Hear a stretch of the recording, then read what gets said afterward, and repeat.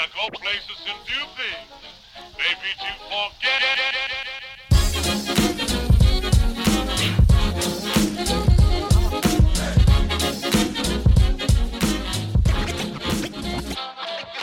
Good morning, everybody. It's Juicy Vasquez. My name is Chase. 我们是一个 NBA 为主题的篮球 podcast， 每个礼拜带你回顾过去几天新闻头条以及 NBA 大小事。今天不太一样，今天除了我以外，香港 Marcus Andy。嗨，还有万华 D Rose Angus，What's up？ 今天有一个神秘大来宾，我们在 IG 预告，结果很多人都猜到了，他就是我们球学的创办人何凯成 Cheng，What's up？Hello， 大家好。Hello， 感谢 having me to join this podcast。对啊，我记得我们是7月，我跟那个你的助理 Win 那时候是，他算助理吗？他是我们暑假的来帮助的 intern。OK，intern，对，我们我记得是7月初那时候就在排，但你最近真的是超忙的，所以我们的行程就是 schedule 一直改，然后现在8月底终于达成了， so thanks a lot man. Yeah, no, sorry for the delay. No. Cool. 不用抱歉 ，yeah.So for 不知道 Cheng 是谁，不知道何凯成是谁的人 ，Cheng 是13岁的时候移民到美国嘛，从台湾到美国，然后靠着美式足球的奖学金进入到 Harvard 哈佛大学，毕业之后打4年毕业之后，在北京对不对？在纽约还有北京都有帮 NFL 美式足球联盟有这个公司里面做事，但是他在2013年回到台湾创办球学，那球学也经过蛮多次转换方向的，但是现在有了算是自己的杯赛嘛，自己的 tournament， 对，自己的联盟，对，然后帮助更多台湾的学生，精神宗旨就是让运动成为教育的一环，为这件事情在努力这样。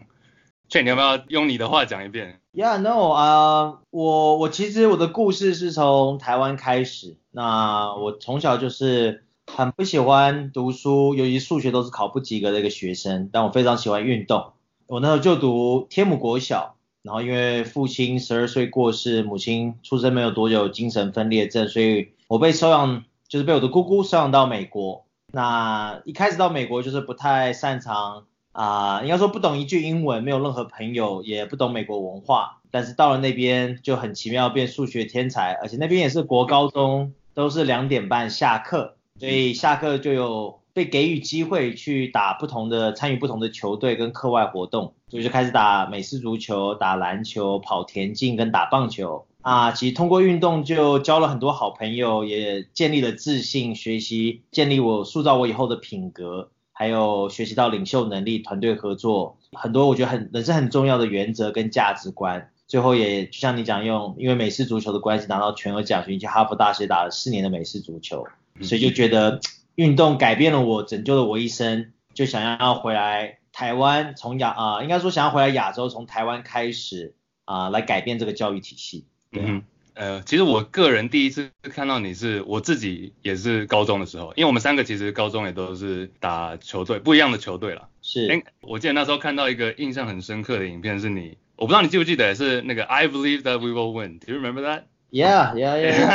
Yeah. 就是 Cheng， 就是他在场边，就是篮球场，然后带领大家，那些应该是国中生的而已，对不对？那时候你看到那个可能是金华国中。对，金华，对。Yeah. 然后就带领大家在那个场边欢呼这样，但可能你们也都是那一天才刚认识而已，就是不是很熟的学生，对，但是你可以让他们凝聚起来，然后帮球队加油，我就觉得这个人蛮酷的这样。而且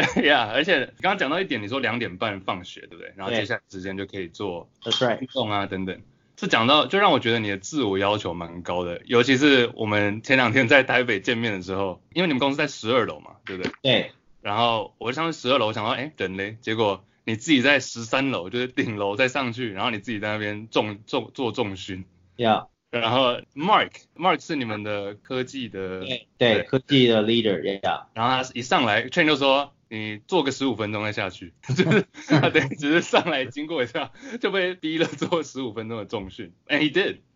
就这样子带团队，这样子带员工的方式，就是就很有那种运动员的感觉。No, I think it's important。我觉得蛮重要的是，其实我觉得来到求学这个环境，我觉得不是只是工作，我觉得是要让自己变得更健康。我相信当你是更健康，你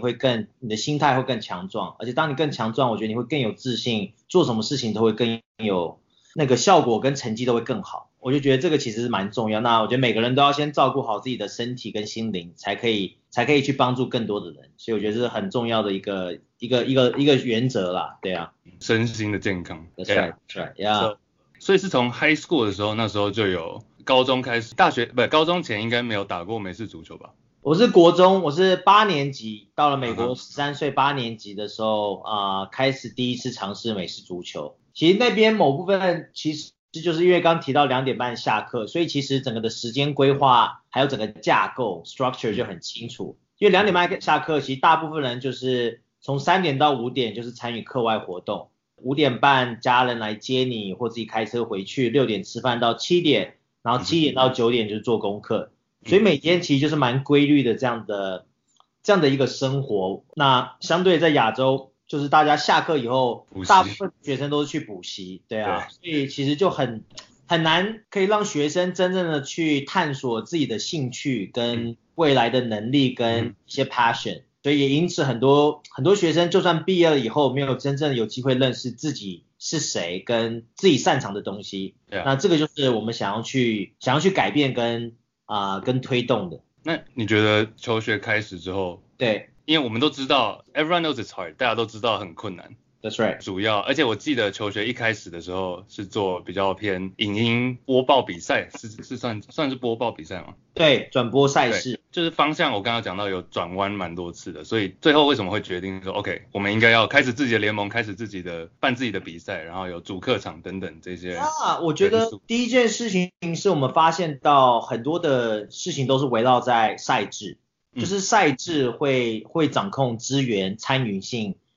跟观看性。那第二是我们也发现到过去的5-6年的这样的尝试，其实我们没有办法去说服其他的联盟，不管是 HBO 或者是其他的协会，跟他们讲说要怎么去改变。因为我觉得那个其实你跟他们讲，但是其实没有办法真正的很僵硬啦，所以不会有实际的变动。也尝试了这么久，就觉得说，那如果我们一直要去说服其他人，也说服不了，也没有办法产生变化，而且那是最根本的架构上面的问题跟制度跟赛制，那我们还不如就成立我们自己的体系，我们自己一个新的体制，让更多人参与。发现就是过去的观念跟体制你没有办法做修正跟修改，但我们应该要把全部的精神跟精力跟资源放在创造一条新的道路跟体制出来。那这个体制是有新的游戏规则，是全部加入的球队跟学校都必须要遵守，我觉得才可以产生出持久的变化跟后续的价值的延续跟产生。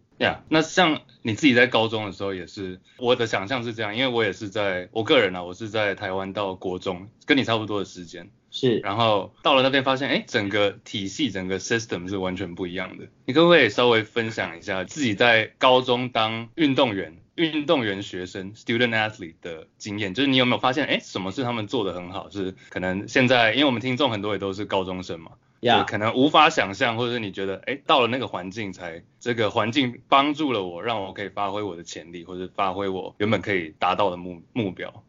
我觉得第一个是学业的部分，第一是我在台湾就是被认定是数学白痴，到了美国，到了美国就变数学天才。我觉得为什么会这样的原因是，就是我发现到我那时候7年级在美国学的数学是我们小学在台湾学的2-3年级的数学，所以这个差距就很大。那第二是我觉得我很幸运的是到了这样的一个乔治亚州乡下的环境，刚提到2点半下课，所以其实这已经变成一个常态跟一个新的生态环境，就是那边没有所谓的补习班，而是下课以后全部的人都要参与一个课外活动。我觉得在台湾比较是有就是下课大家去补习，那如果你是参与运动的话就是训练，但在台湾是分甲组跟乙组，但到了美国其实我发现到没有所谓的甲组跟乙组这个区别，全部都是围绕在学校之间的距离来做安排这个赛事。然后再来是我也发现到就是不管是国中这个阶段或高中这个阶段，其实比赛的数量都很多，就是学校跟学校之间的交流跟赛制其实很多，而且都是很早就安排好的。但是相对在台湾，我觉得另外一个是，就算学生参加了球队，但是如果是乙组的话，赛事就很少，而且就是都是集中式的。其实这个就会牵扯到最直接的一个不一样的点，就是整个的学生的生活作息在两个环境是完全不一样的，也就产生出了我觉得不同的观念。所以我们在做的事情就是要去来创造去跟这样的一个观念做一个强烈的对抗，才有可能希望有一天在台湾亚洲的环境是跟美国很类似的，甚至一模一样。对啊，所以某部分我们想做的就是摧毁补习班啊，把补习班都就想讲这个，你们要取代你行业是补习业，不是把补习班占据学生的时间取代掉就对了。没错啊，也把家长给予补习班的钱跟资源转换到培养学生的整个的才华跟兴趣上。那像你这个背景还有你这个故事，其实从我们3个角度来讲，其实都蛮 hit home， 因为其实我们跟你也蛮像，就是从小不管什么机会，在这种环境下长大，不需要下课5点就去补习班报到，然后呢也可以参加这种社团运动活动，然后培养像你讲的这种身体素质的 discipline 啊、自律性啊，还有就是有更多的时间可以去学习到就是一个社区，像一个 community， 从高中篮球、高中运动队的这个价值所在，还有领导力的培养。所以比较好奇，就是台湾的小孩子其实如果有个机会能够接受到这样子的一个教育的方式，不只在学习可以出头天，是可以透过运动找到自己的一片天。所以这个其实感觉是你们求学很大的一个 mission 的所在。然后我也知道你们在做一些很多希望给台湾的孩子，不管在台湾本地也好，或者先送到美国也好，有这样子的机会。对啊，没错，因为其实我一直都很相信，在亚洲，不管是台湾或大陆或者是其他华人地区，我觉得在亚洲，如果小孩有更好的环境跟被给予机会，我真的相信我们是可以跟全球竞赛的，我们可以跟全球竞争。觉得我们的努力，我们的 work ethic 绝对不输美国。我觉得是心态的调整，还有整个的观念上面的调整，才是最大我们要去做进步的地方。我觉得我的故事还有我的这样子的两个不同环境的看见跟成长，让我发现其实运动最美的地方就是你真的只要去努力，你愿意去投入，其实你就是人的改变会不断的进步。所以我一直都很相信，我们真的是问题不是出在我们的人，是出在我们整个的生态跟环境还有制度。这个东西我觉得是我们也不要去责怪，我觉得就是我们还是要有一种观念，就是我们虽然落后，但是我们要有一种观念是说我们可以追上。这个当然需要时间，但是我觉得观念是我们不能觉得说我们不配或者不输，或者觉得华人不能运动，我觉得这都不对啦。我觉得不能运动只是因为我们没有这样的一个环境跟机会，不代表说没有这样的能力。我觉得这两个是不一样的。如果我们给予小孩更完善的机会跟环境去发展他们的才华的话，为什么以后下一个 Facebook 不是从亚洲出来，或者下一个 Apple Steve Jobs 贾伯斯，不是这些创新不是从美国不是从台湾或者从亚洲出来。所以我是觉得我们以后也可以塑造未来全世界的领袖，通过亚洲。这个一定要跟我们的教育体系还有我觉得还有甚至家庭观念要做很大的冲撞。你提到这个观念问题，但是很多人当然这个背后的支撑，但是很多不管是亚洲人还是外界，像最近那个休斯顿的 GM General Manager Daryl Morey 也说，他一开始觉得 Jeremy Lin 没办法打篮球，就是因为他觉得他的体能不够好。但是他完全就是根据是在他是亚洲人，他自己承认这样子讲，就是他没有他的数据都显示 Jeremy Lin 的 first step 是很快的，因为他是亚洲人，所以他就把他定位成体能不一定是最佳。这个观念像亚洲人体能没办法跟国外的外国人像黑人或白人比，你觉得这个是有根据的吗？还是怎么样的？我个人是这样啦，我觉得我真的相信，如果每个人有被给予正确的观念、环境、机会跟不断的付出努力，我真的觉得种族还有皮肤颜色是没有差距的。但我也必须要讲，我觉得大家会觉得有种刻板印象，就是黑人细胞或者运动细胞特别好。其实某部分的原因是因为我讲一个很有趣的故事，就是像在美国，我那时候成长的环境，当然大部分的华人家庭希望自己的小孩不可能去从事运动，因为他们觉得没有未来，所以都是要么是当医生、当律师或者去金融行业。那其实黑人的家庭我发现也很有趣，都是鼓励自己的小孩去参加运动或者去或许是做音乐。我记得有一次我跟我一个黑人的朋友在高中去他家 hang out，然后这个我黑人的朋友他就其实不会运动，但我记得很深刻的是他妈妈走进来就说 What are you doing? Why don't you go and play sports? 我那时候就发现哇塞，原来黑人也是会被歧视的。OK， so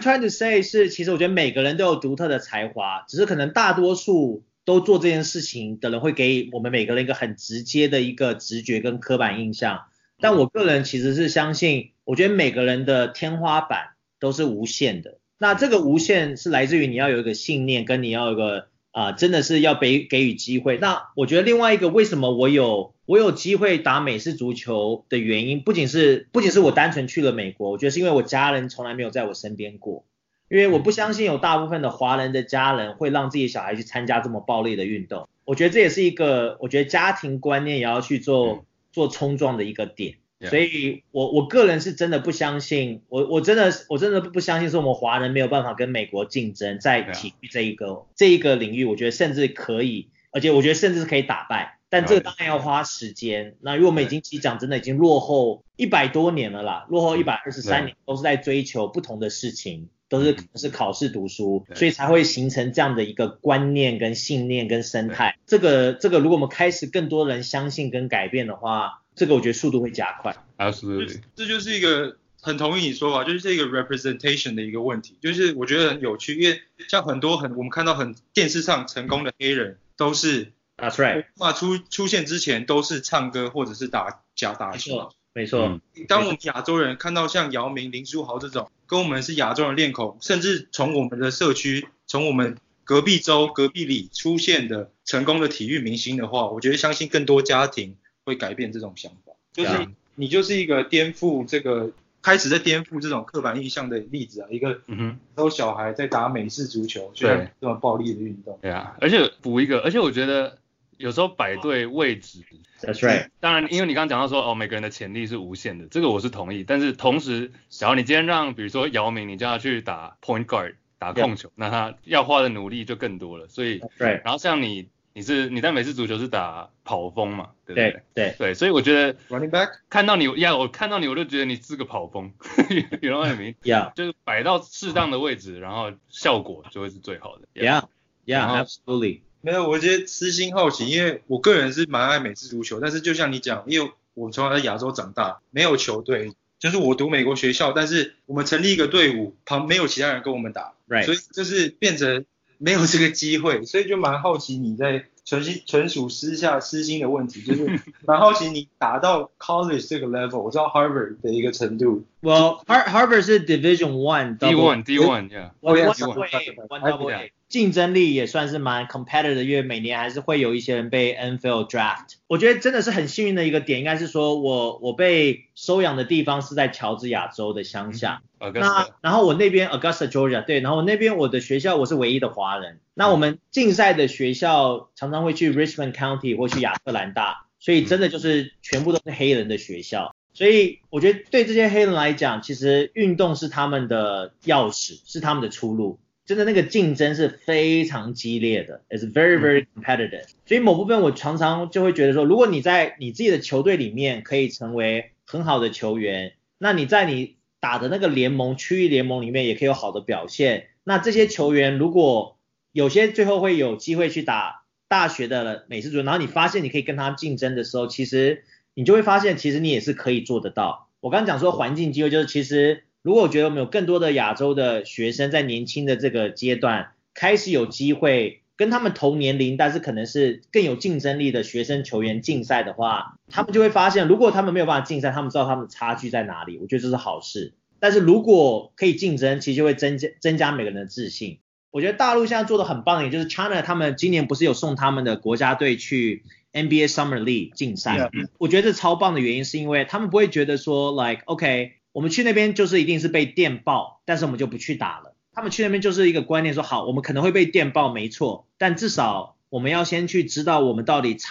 跟美国队到底差落是多少，我们从这个点开始去思考跟进步，愿意跨出这一步跟强的人竞争，我觉得是需要勇气，而且需要 guts 跟勇气跟决心的。我觉得这个是就是很重要的一个，就是敢于跟比你更强的人竞争这件事情，我觉得是非常重要的。对啊。我可以插入一个问题吗？哦呀快 ，Go ahead，Yeah，Go ahead。只是算比较 personal 的。So 你刚刚说你是学校唯一的华人嘛？那时候在那边的时候，对。所以你刚怎么 when you started 玩这些运动的时候 ，Did you ever feel intimidated？ 就是会不会觉得被其他比较高壮的学生会觉得有点受到威胁，或者说自己没有他们那么强的这种感觉 Yeah. How did you overcome that feeling? Yeah, I think 我觉得我很幸运的点是我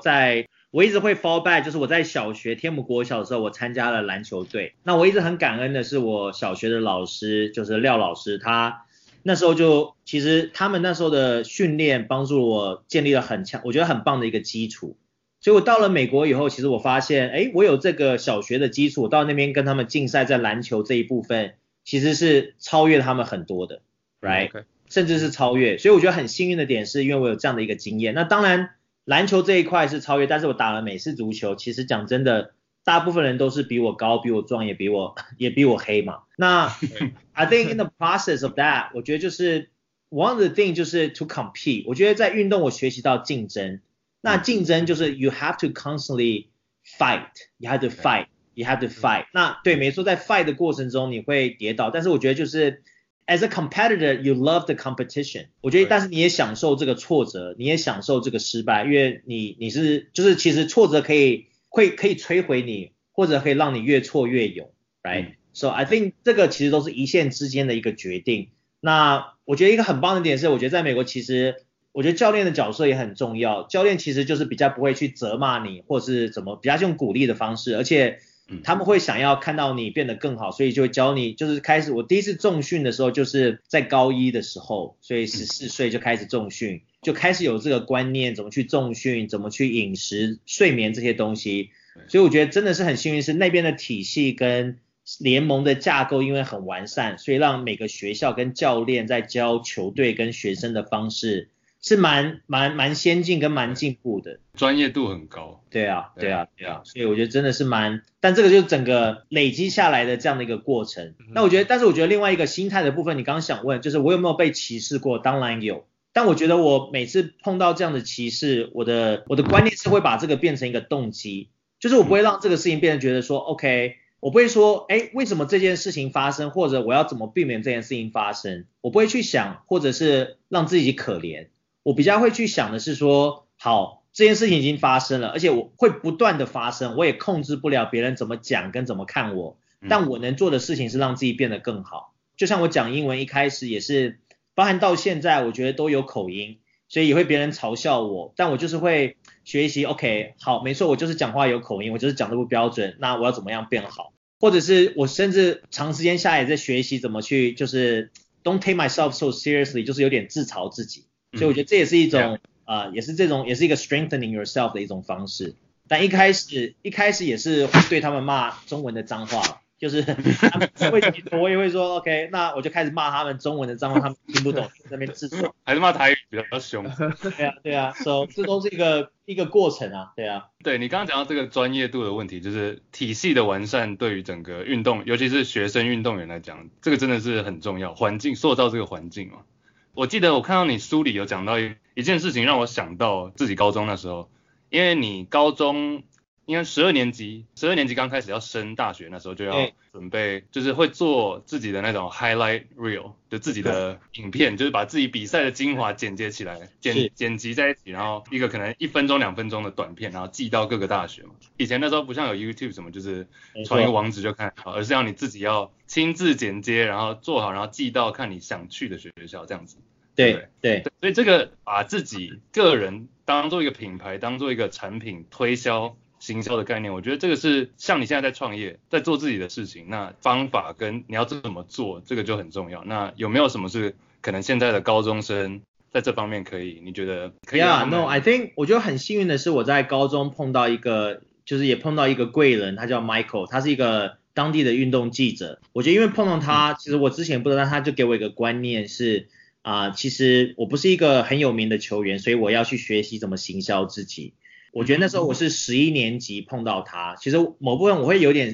时候会常想说，如果我更早碰到他的话，我会不会更提早的有这样的观念，那有更提早的准备这样子。其实11年级我觉得某部分有点晚，但是刚好是很幸运的那个时间点有跟上。那他就给我一个观念是说，我全部的打球的影片、比赛的影片，我都要把它记录下来。所以当我有这个观念以后，我就开始会确保我比赛有被记录，或者我有问教练有没有录每一场比赛的影片。整个赛季结束以后，就要去挑你自己个人最精彩的画面，来把它剪成一个5到6分钟的短片，寄给美国大学的教练。所以我一开始回来台湾创业，也就是觉得说，因为我做了这个影片跟准备了我个人的求学的资料，那我寄给了很多大学，然后最后被录取，我就觉得说是不是也可以帮助到更多台湾的学生，也帮助他们可能剪辑资料，然后送给美国的高中或大学，可以有被认可跟得到奖学金的机会。但后来还真的有，所以我会鼓励，就是其实很重要的部分就是自我检讨跟自我意识，就是我觉得是通过看影片开始。像我们在大学其实大部分的时间其实都不是在球场上训练，我们花大部分的时间2/3都是在检讨跟看影片，比赛的影片或看我们训练的影片。因为通过看影片，其实你就会不断的让你的大脑还有你的整个 muscle memory 会更有记忆，而且在球场上的时候，一瞬间你的决定会更准确。所以但是你要不断的去看你的动作跟了解你当下为什么做这个决定。所以我的建议可以是说，就是给每个只要是有参与运动的任何球类或任何竞赛的学生，都是把你的比赛全部录起来，全部都录起来，全部都记录下来，然后把它就是一方面可以留念，二方面是我觉得可以让其他的人知道你的能力，然后甚至如果被认可的话，其实是有机会到其他球队竞赛的。对，因为这个是主要是行销个人品牌嘛，就是行销出去的概念。对，讲故事。对，那往上拉一个层级，就是说，假如我今天是学校，那我要行销我的球队，像求学，我知道求学在 focus 很重要的一件事就是主客场，因为可能主客场的观念以前在台湾就是我以前小学的时候在台湾可能20所学校，那全部19个学校的人跑到一间学校这样子，然后在那里待了一天，那可能但实际上可能就打1场比赛2场比赛，但时间排起来是很紧凑的。那是没有主客场，那就更不用讲有什么可以代表学校特质 identity 的这种东西，像吉祥物啊、代表色啊这些东西。就是某种程度上我觉得讲美国就好，因为我们比较知道美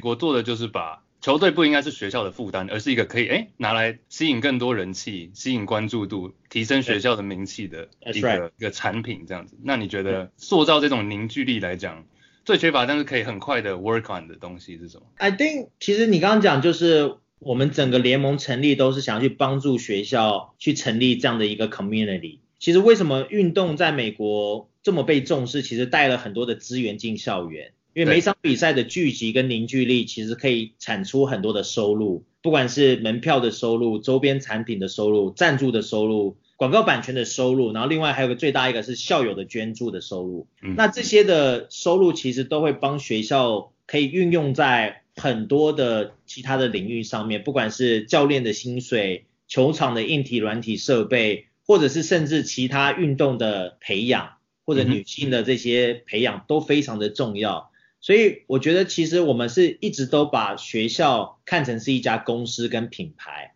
只是现在这个公司跟品牌是没有正确的经营模式跟商业模式，很辛苦，或者都是要去找补助。这件事情是我们要去推动跟让学校的观念说，其实通过运动可以塑造一个 community， 有塑造一个品牌。当学校开始意识到的时候，我觉得这个火会不断的燃烧起来。那你刚刚讲那个归属感，我觉得为什么美国每个学校很多的学生就算毕业了以后都会穿着学校的衣服颜色跟 logo， 它有种归属感跟认同感，有那种 school spirit， 这个是我们在亚洲还没有看到的，但我觉得是可以看到的，也就是我们开始为什么用主客场制，开始去教学校要去有自己的 logo， 要有自己的 mascot， 因为这样以后我们亚洲的学校也可以自己在校园里面卖门票，也可以卖周边产品。我们目的是觉得说，其实这个才是正确的经营模式跟持久的模式，才可以让我们台湾或亚洲的教练的薪水也提升，球队在台湾的资源提升的硬体软体设备也会变得更好。那我相信如果开始让球员更有资源跟有更好的发展空间跟未来的话，家长观念会改变更快，而且学校观念也会改变更快，甚至就是运动人口会不断的提升，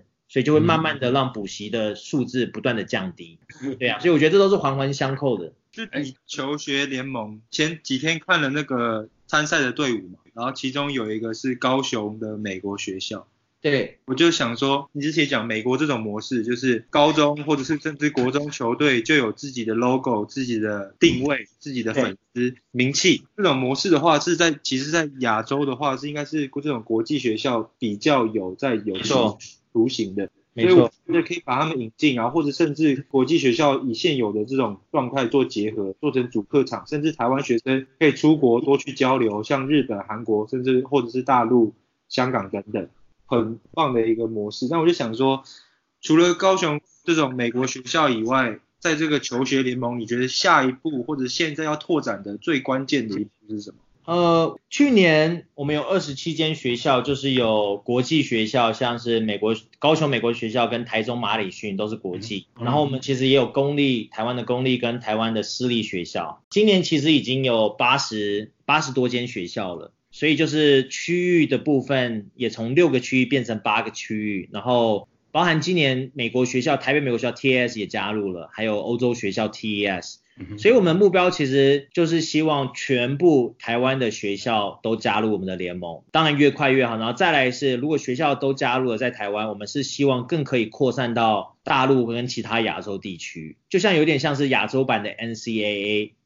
第一前提是要先有正确的赛制跟资源，有了资源跟学校会更重视了以后，我觉得才可以再往下一步发展，甚至以后在季后赛的时候是球队之间可以飞来飞去的。不知道这个是在高中可以做到还是要等到大学，但我觉得目标一定是让亚洲更多的学校有彼此之间的交流。那当更多学校看到其实运动可以延伸出这么多的可能性的时候，不管会帮助他们招生或帮助他们找到更多校友的资源，或者这些很实际的这些资源的时候，我相信会有更多人投入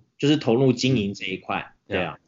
像你刚刚讲的一开始，像比如说像台湾现在是主要有高中是 HBL 嘛，对不对？对。其实我就觉得台湾的高中生对于运动的热情其实还是很高的，尤其当我们开始我们开始我们 podcast 之后，其实会主动来跟我们聊天或者讨论提问或者是分享自己看法的也都是高中生，反而大学以上的人可能就是纯听众这样子。但是为什么到了职业联盟来讲，大家这么热衷 HBL， 小巨蛋都可以坐满卖到站票，为什么到了 SBL 可能就人气没有那么高？为什么会有这个 gap， 会有这个落差？你觉得？我觉得最主要根本的原因啦 ，OK， 就是整个的生态环境还有架构是不完善的。我快速比喻这是什么意思？就是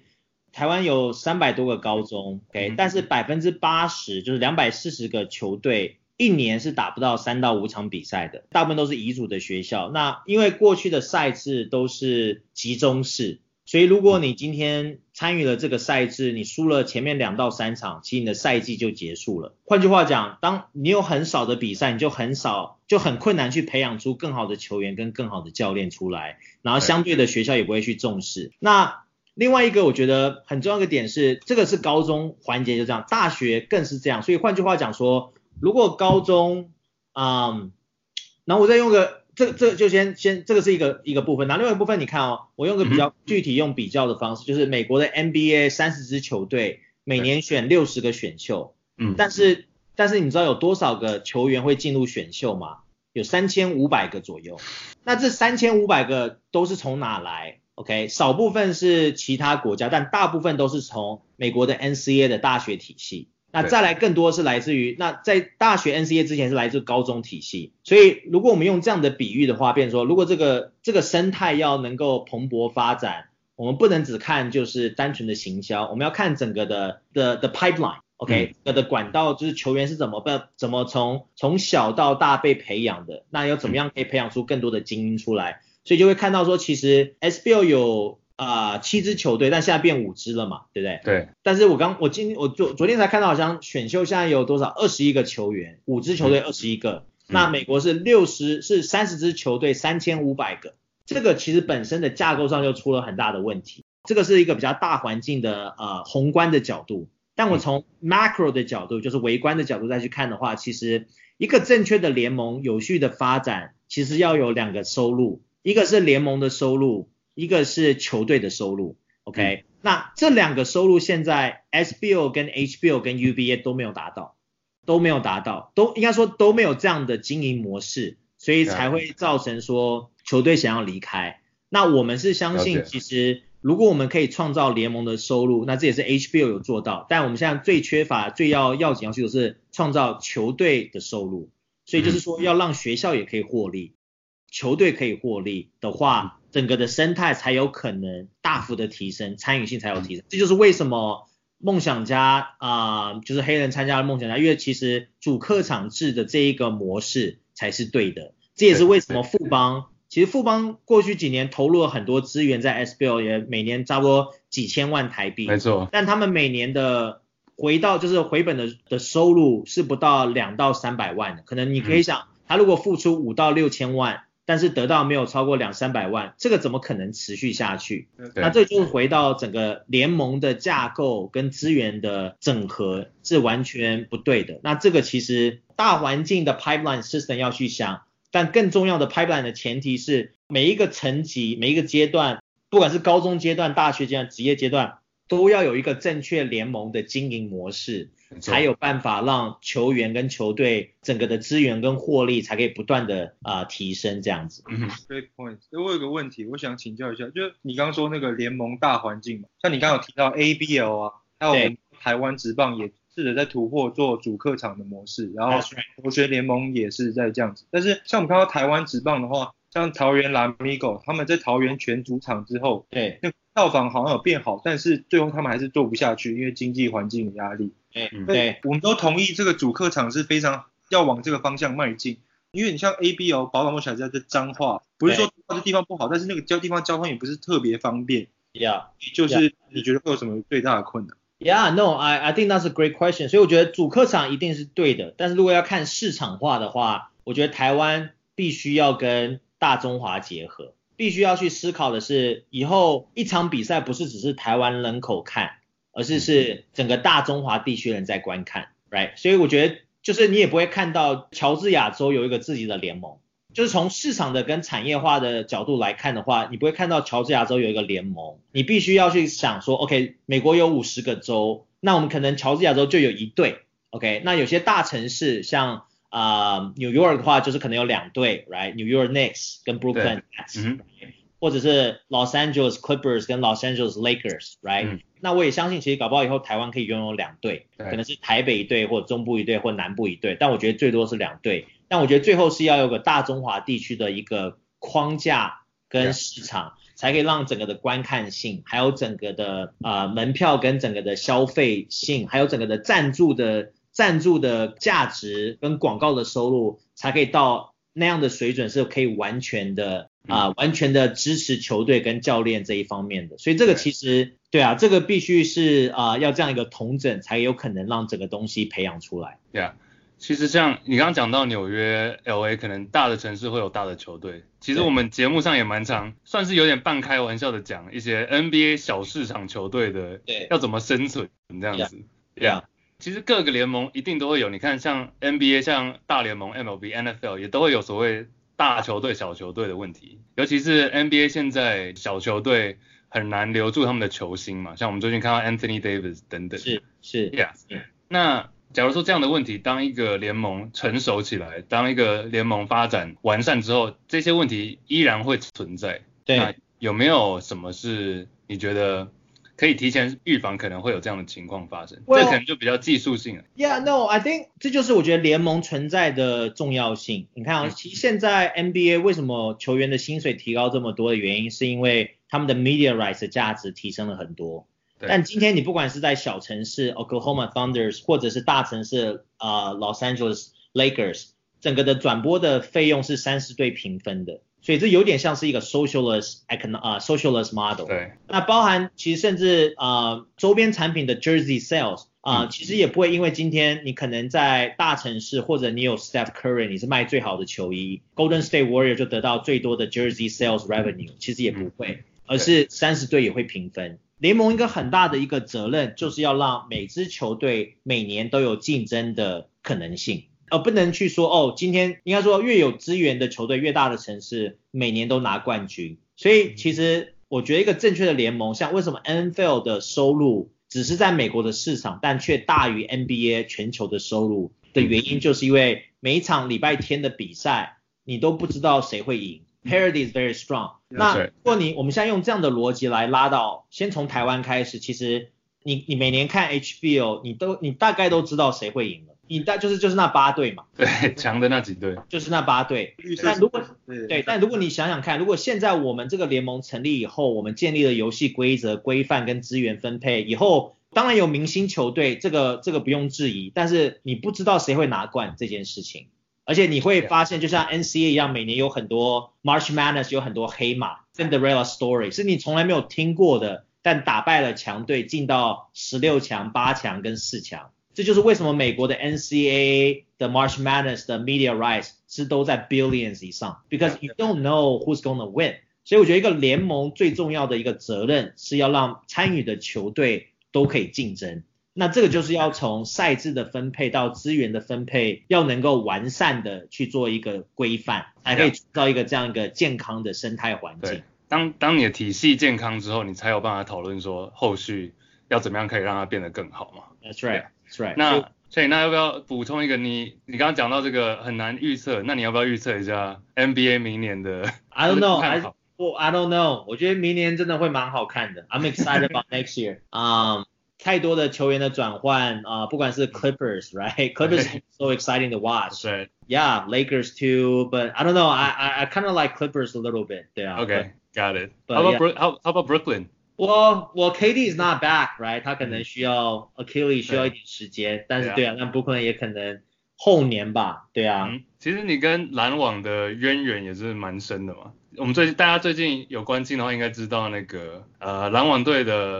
现在的老板就是100%就是蔡崇信先生。Yes. 那在书中也有提到，算是贵人之一吗？我跟他第一次认识是在2015年的时候。然后因为那时候美国的一个publication 叫 Business Insider 有出了一篇我们的文章，他看到以后就主动联系我们这边。当然我一开始是很吓一跳，也就是 almost pee on my pants, right? But 就是后来见面以后发现，其实我们有蛮多共同的背景。他也是13岁去美国，也是一开始一句英文都不会，在美国的 boarding school 开始打美式足球甚至 lacrosse。他也是一个 a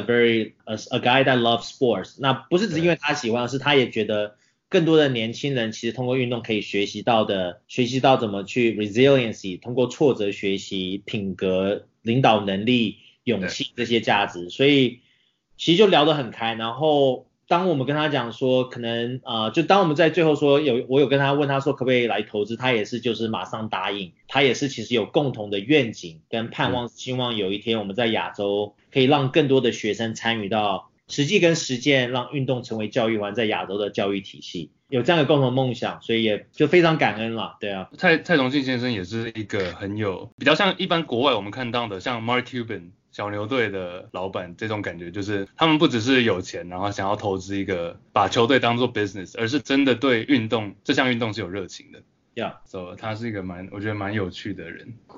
其实很快补到蔡崇信这个，就蛮感谢，就是台湾体育也是算台湾亚洲体育界有像这样的这几位人士，就是让现在台湾年轻人，像类似我表弟等等，他们打球不一定只是为了兴趣，如果真的有 talent， 他们可以看到 NBA 成绩。因为像我们打球没有那个 talent， 但我们看到一个很成功的 business person， 可以成功到最后拥有一支自己的 NBA 球队。所以让他有个楷模，以前的梦想搞不好就不是梦想。像蔡崇信，还有就是像你，还有就是像林书豪等等这些亚洲面孔，在美国第一级职业篮球或者是在整个体育的环境下突破的人，都是我们这些人就非常憧憬的这个。Yeah, and that's why 我觉得就是我也很幸运有机会认识这些人，我觉得我们都有一个共同的希望，就是 we can help more people。我们有这样的一个经验，跟现在可能有这方面的能力，但我们就是想要去 help more people to realize 不同的领域啦，但我觉得我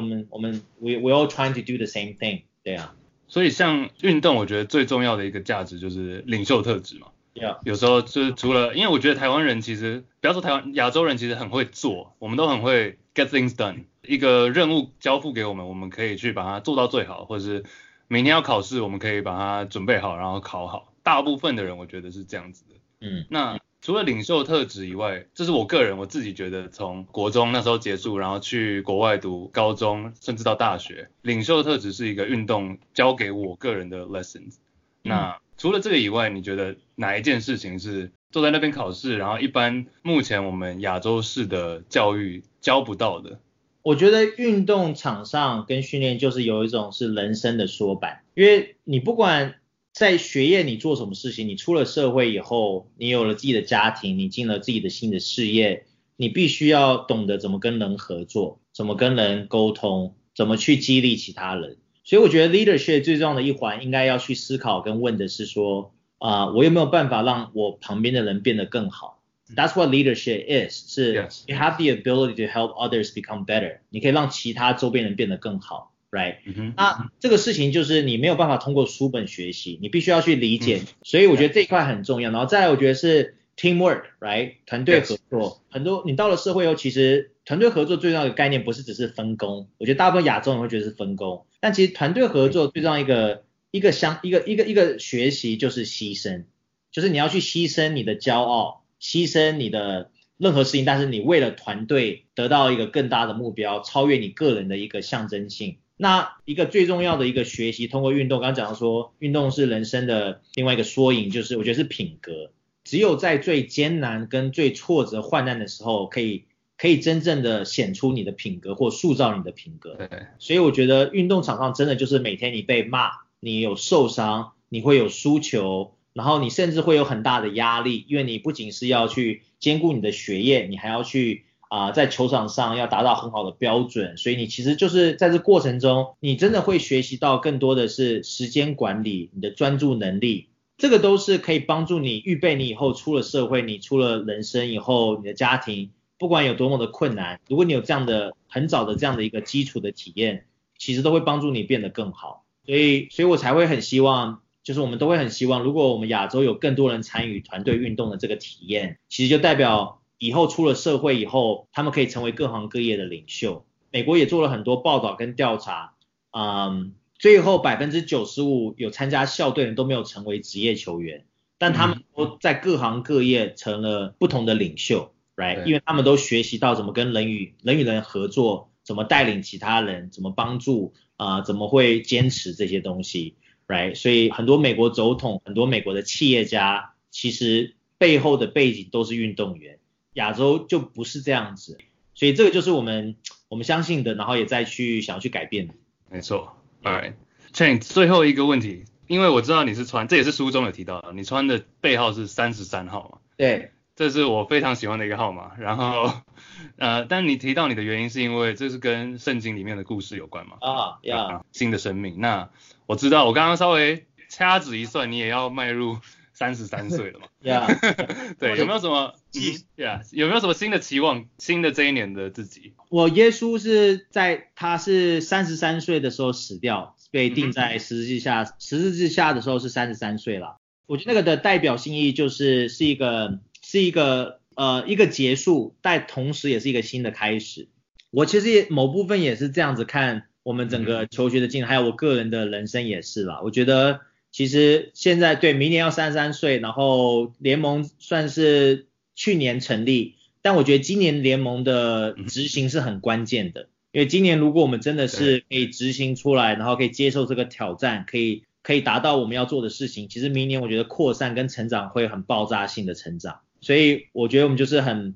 专注的在做这一方面。那我的期望其实我觉得我很幸运的是，我从很小的时候我就了解到我的兴趣，我的才华是怎么样可以帮助到更多的人。所以我觉得我的期望其实一直都一样，就是希望，就是我的动机都一样，就是真的是希望可以帮助更多的人，然后也可以帮助更多的学生，然后可以让真的就是教育不能等啊，可以让更多的学生在亚洲可以有这样好的体验 ，right？ 所以就是希望有机会，应该是说就期望可以让更多人加入我们这个使命，让更多人知道这个故事，然后不断的扩散这个雪球，越滚越大这样子。Perfect， yeah。求学哈佛跑锋何凯成翻转教育，假如还没有看这本书的话，一定要买，因为我已经看2次了。即将迈入第3次。那今天真的谢谢 Chen 参加我们节目，因为就是我知道你真的非常非常的忙，今天拨空1个小时跟我们聊天，真的谢谢你 ，Thanks。Yeah, no problem， 感谢你们的邀请，然后不好意思，这是等了一段时間 ，but I enjoy the conversation too。对啊，所以感謝你們，還有特別從美國參與的，對啊，謝謝。Our pleasure, yeah， 謝謝。然後持續關注球學聯盟，各大社群平台都可以 follow 他們。那更多的，下一季的比賽大概是什麼時候？可以跟大家10月底、11月初。10月底、11月初 ，OK， 大家記得關注，持續關注球學，還有 Chen 何凱成，謝謝大家，感謝大家，謝謝，謝謝。OK, thank you。以上就是這禮拜的節目，記得除了 follow 球學還有 Chen 以外，記得 follow 我們的 Facebook 還有 Instagram Juicy Baskets， 各大 podcast 平台也都記得去追蹤我們，給個留言，給個5顆星，給個讚。下禮拜再見，拜拜，拜拜，拜拜 ，peace peace。